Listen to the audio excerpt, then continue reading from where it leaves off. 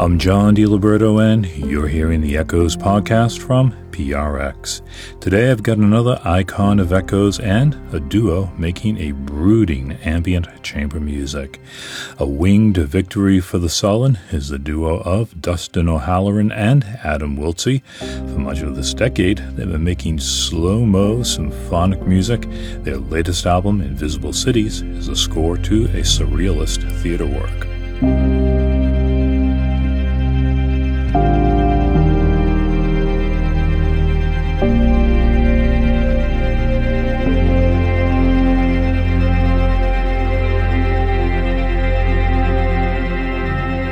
We'll hear from the 13th icon of Echoes, Pat Metheny. You know him as a giant of the guitar, a pioneer of fusion, and a voracious music explorer, but he has a new album where he hardly plays any guitar. It's called Road to the Sun, and these are through composed works performed by classical guitarist Jason Viau and the Los Angeles Guitar Quartet.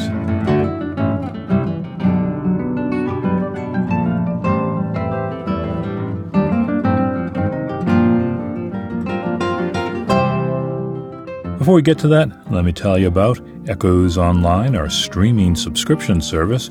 You can get all 10 hours of Echoes programs we produce each week, a backlog of some 3 or 4 weeks, plus exclusive online-only streams. And you can do it all on the free Echoes app. The public stations in your area are clueless, or you want a more convenient listening time, like whenever you want.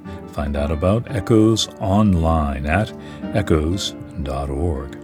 And now, another icon of Echoes as we count up the 30 that you chose for our first 30 years. This is the 12th icon, Pat Metheny, and a new interview with this truly iconic artist.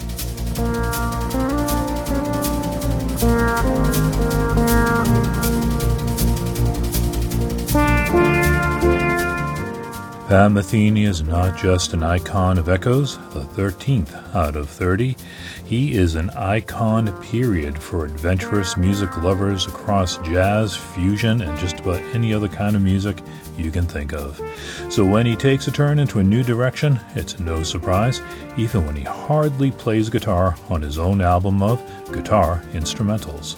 Road to the Sun is a classical album from the guitarist, with compositions played by Jason Viau and LAGQ, the Los Angeles Guitar Quartet. But although you may not hear him play, you'll hear Pat Metheny.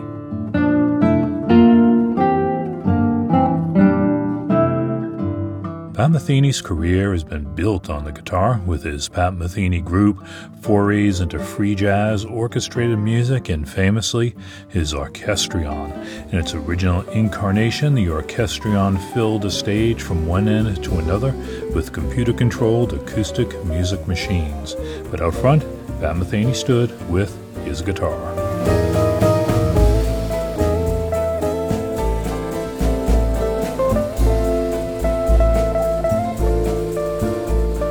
With Road to the Sun, Metheny has created a pair of multi-movement works, one played by solo classical guitarist Jason Viau and the other by the Los Angeles Guitar Quartet. Speaking to me without video on Zoom, Metheny says that while most of his music has been a platform for improvising, these are classical players, not jazz musicians. These guys are not improvising musicians. They are, in a tradition where you have to tell them everything. Every little detail that you want, you have to notate it and, find a way of expressing that on a piece of paper that can be understood through this pretty amazing language that has developed in Western music over the last few hundred years of, written music on a page. Speaking on Zoom from his band's namesake city, Los Angeles, William Cannengeiser of LAGQ says it was a language that Metheny learned and adapted to the ensemble. Adapting his vocabulary, his language, onto the classical guitar and for classical guitars. It's almost like a translation. And so there are some things that we could do our best to imitate the Pat sound on the steel string acoustic, but it actually really stretched us a lot, to like figure out how do we as classical guitarists really bring out this sort of signature sound of Pat and still being true to our own technique and our own, aesthetic.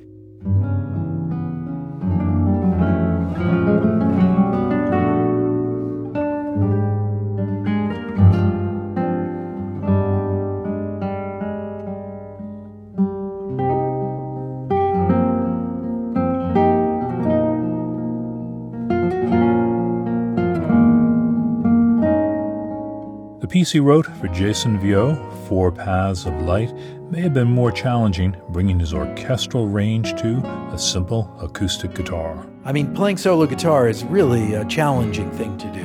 And Jason is a hero for me. I mean, he's been one of my main heroes from the first time I heard him play, because he has that thing that's very hard to find of he can do all of the most advanced kinds of things you would ever want to hear on an instrument, and he can also play really simple, really well.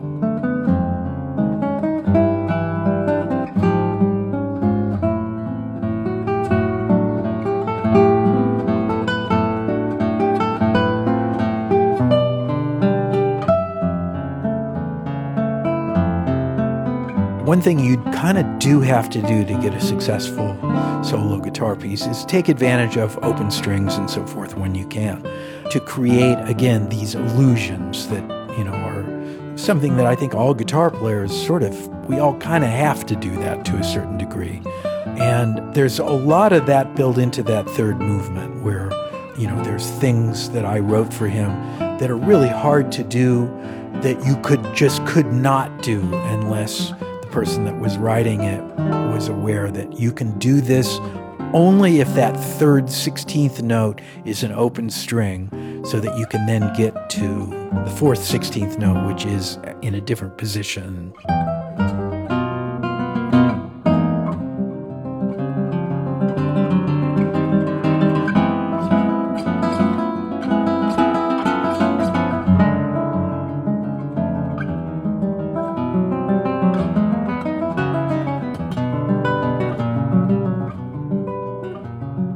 Metheny and LAGQ have slightly different recollections of how their meeting came about. Pat Metheny. Somewhere in their trajectory as a band, they recorded one of my pieces arranged by a really great arranger.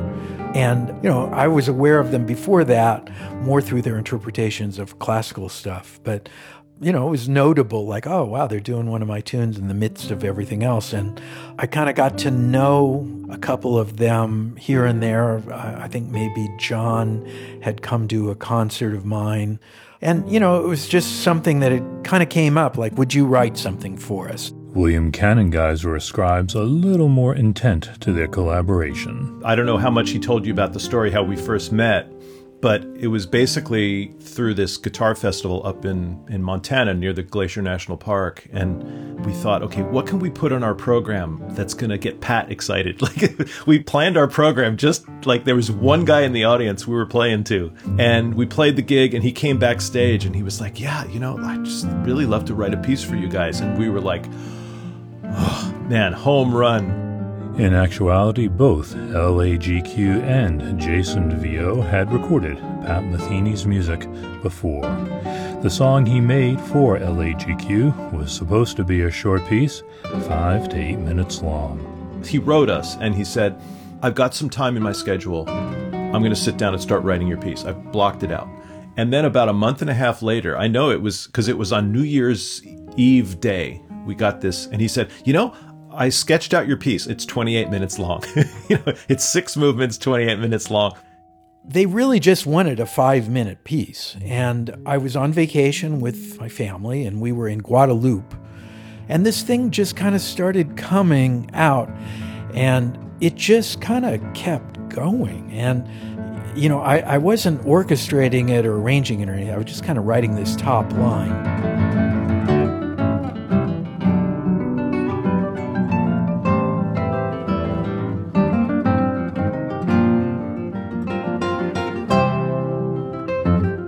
Road to the Sun traverses many of the influences you hear in Pat Metheny's own music, including jazz, country, classical, and Brazilian music. But there's one influence you may not expect. Getting the sound and the touch of the strums that he wanted, that was an interesting thing for us because we sort of instinctively gravitate to flamenco, you know. And Pat was like, no, don't go flamenco on me, you know. And he was like, can you think Ramones here? You know, think Ramones. It's in the fifth movement when we're just ba ba ba bum ba ba ba bum ba ba ba ba. No, I'm not tuned up for this, but well, neither were the Ramones. Yeah, very good, very good. But you know, it's almost like a technique issue because we tend to go down, up, down, up, down, up, down, up, right? And he was like, no, down, down, down, down, down, down, down, down, down, down, down. It's like every chord is accent.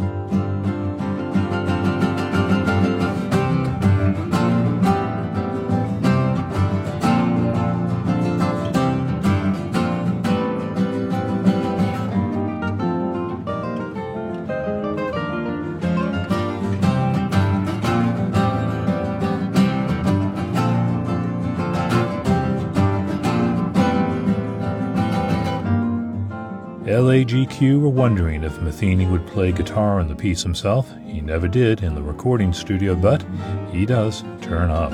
When I got the first edit of the final release, I was listening through, and about, you know, halfway, three-quarters way through the second movement, I was like, wait a minute, we don't play steel string.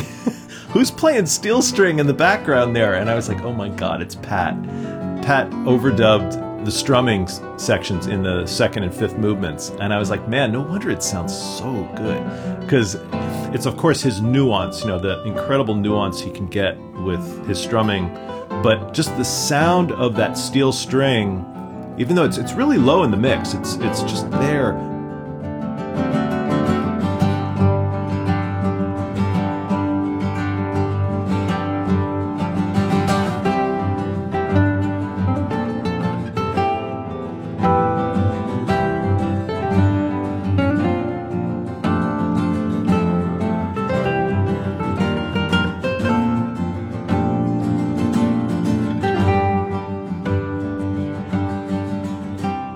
One piece that Pat Metheny really plays on is his rendition of Arvo Pärt's Für Alina.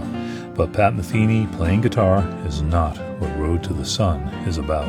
I don't know. I mean, I know I'm a guitar player and people think of me as a guitar player and all that. You know, the guitar part of it all for me is like, you know, maybe that's somewhere in the top 10 of of things, but it's, you know, I guess for me, music is something that happens like kind of before any instrument, really.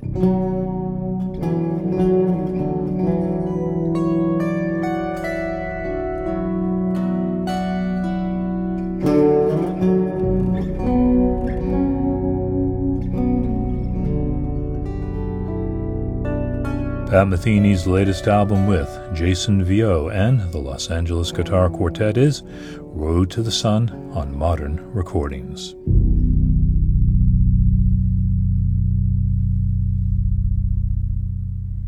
I'll have a link for Pat Metheny's Road to the Sun in the posting for this podcast at echoes.org. We've also put up a stream of Pat's 2011 live Echoes performance. You can get that at echoes.org or the Echoes app. And you don't have that? What are you waiting for? It's at your usual sources. Put in Echoes Radio and it comes up a lot faster. You can see the complete list of the 30 icons of Echoes at echoes.org. And now, a winged victory for the Sullen.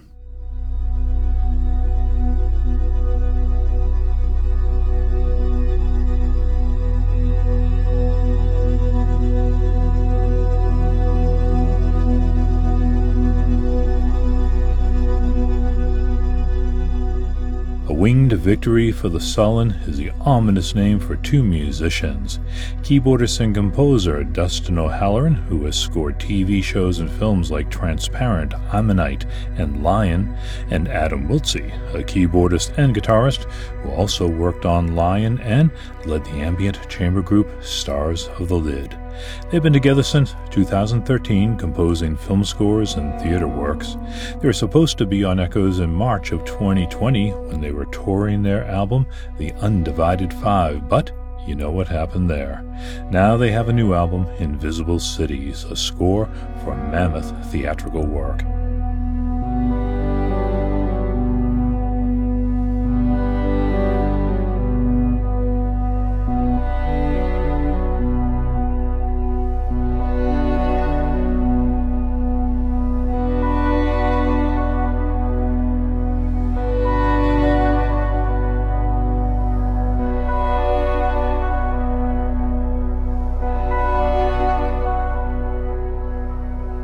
There's one thing you won't find in the music of A Winged Victory for the Sullen, a groove. No. I can only speak for myself. I mean, obviously we get pushed into it sometimes with film scoring, but if I'm left to my own devices, I generally stay away from it. I always feel like drums and beats have to be intentional in some way. They need to have a reason to be there. And and I just don't think our music is really called for it.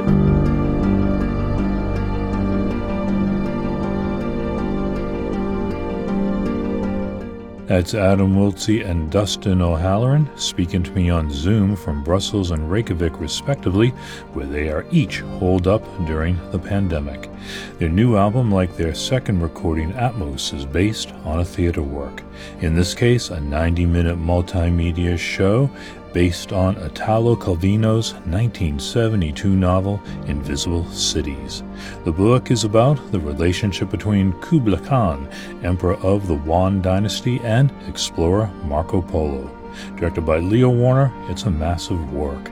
Adam Wiltse. There were so many aspects to the performance. There was sort of Shakespearean theater acting. There was video production going on. There was obviously the dance, architecture. It's the space that they took over. The old Mayfield Depot was an old mail train depot from previous to World War II. It's this huge space in the center of Manchester, about the size of 2 football pitches. The Sunday Times described it as a beautiful frenzy of movement. However, the music is anything but. Frenzy of movement isn't usually in our description, but the theater piece involved a lot of dance. So maybe somehow that's coming through in some way.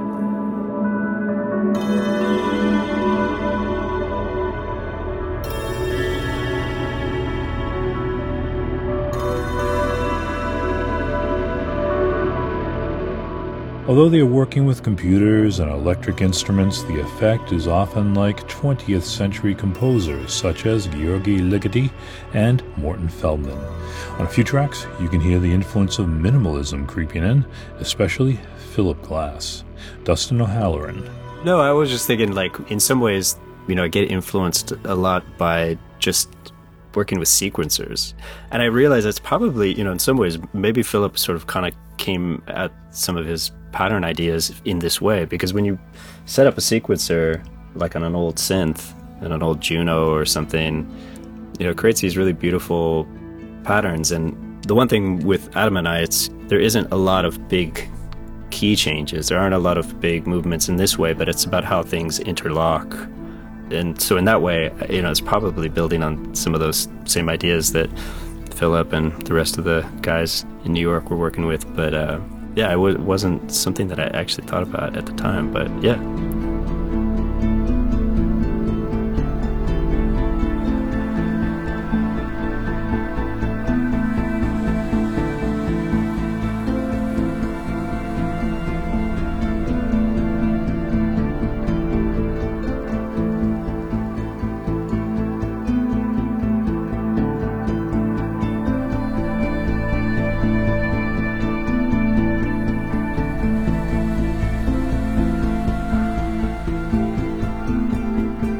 Both musicians actually read the original novel by Italo Calvino, which is kind of a far eastern 1001 Nights, as it depicts Marco Polo telling Kublai Khan about all the amazing cities he's seen, most of which he's made up. Adam Wiltse. It's like this really strange psychedelic 13th century travelogue. 2 guys telling stories and going to these fictitious cities. Most of them are fictitious, don't exist. These cities that have been sort of invented in this guy's head. And it's always a little bit surreal and dreamlike.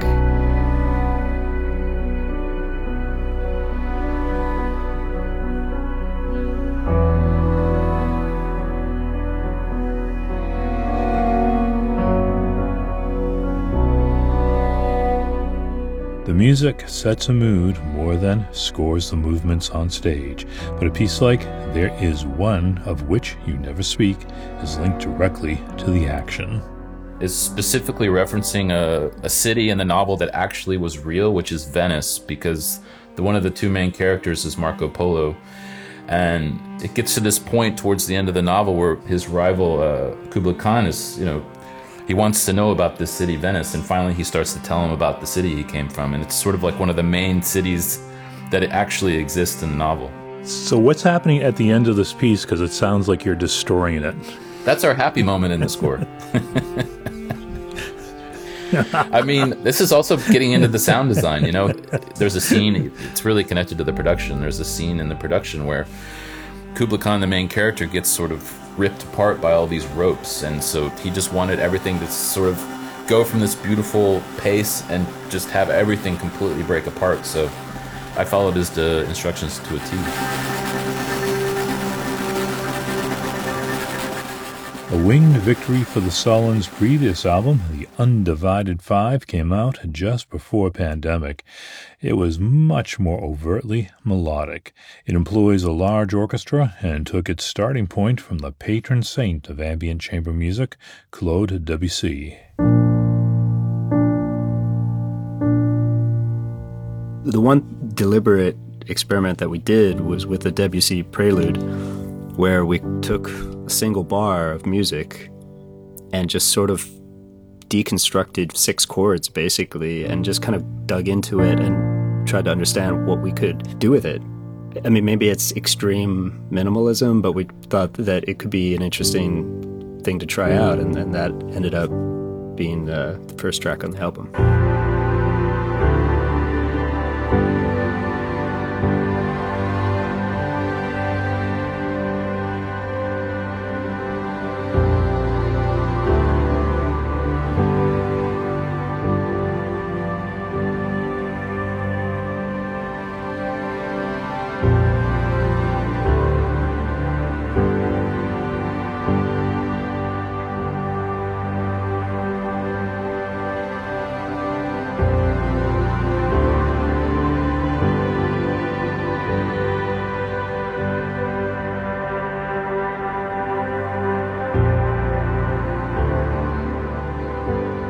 He also did something unusual in essentially re-recording or re-amplifying their music in a different space. We did this reamping session in the church across the street from my apartment that created the reverb that we used, which really adds this sort of layer of just massiveness. Reamping is basically taking a pre-recorded sound, amplifying it through speakers, and re-recording it in the acoustic space. So we're adding the sound of the acoustic space. But the way we did it is we layered the microphones in different positions, so there were some farther back. So as we were mixing the record, we basically could sort of create the depth of field. We could change the depth of field of each sound. We reamped the orchestra, which was already recorded in a big room, so it's an unrealistic sound. An orchestra would never be that loud in a church, so we were able to capture a reverb tail that is hyper-realized, and we were really blown away by how beautiful it sounded, how good it sounded.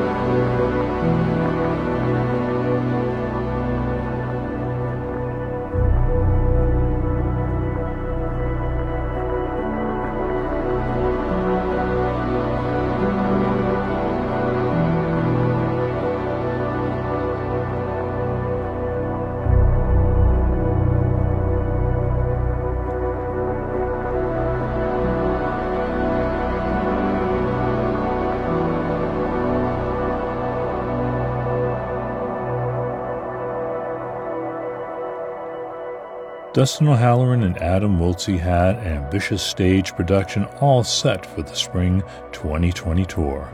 It's just we have this huge light show. We're basically, we've taken over for Pink Floyd, basically. But Corona did that in, and now, after putting something elaborate together and being forced to shelve it, they don't want to make any plans for the near future. It's pointless. I have a couple friends that are trying to plan shows, but they tried to plan shows in between the two lockdowns that just happened, and then they end up having to cancel all their shows again. So it seems sort of counterproductive. So I think it's best. And also just, we got to ride it out and just let the world go back to normal. This other thing I was thinking of, okay, imagine for a moment, at some point, maybe the world is going to go back to normal. And I get the feeling that every single band on earth is going to, suddenly that month is going to try to go back out on tour. And no one's going to have any money. No one's going to be able to buy any tickets.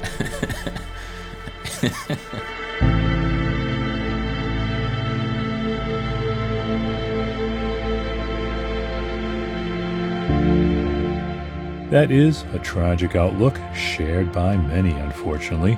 But even if you can't see them, you can hear them. The latest albums by A Winged Victory for the Sullen are The Undivided Five, released on Ninja Tune, and Invisible Cities on their own label, Artificial Pine Arch Manufacturing.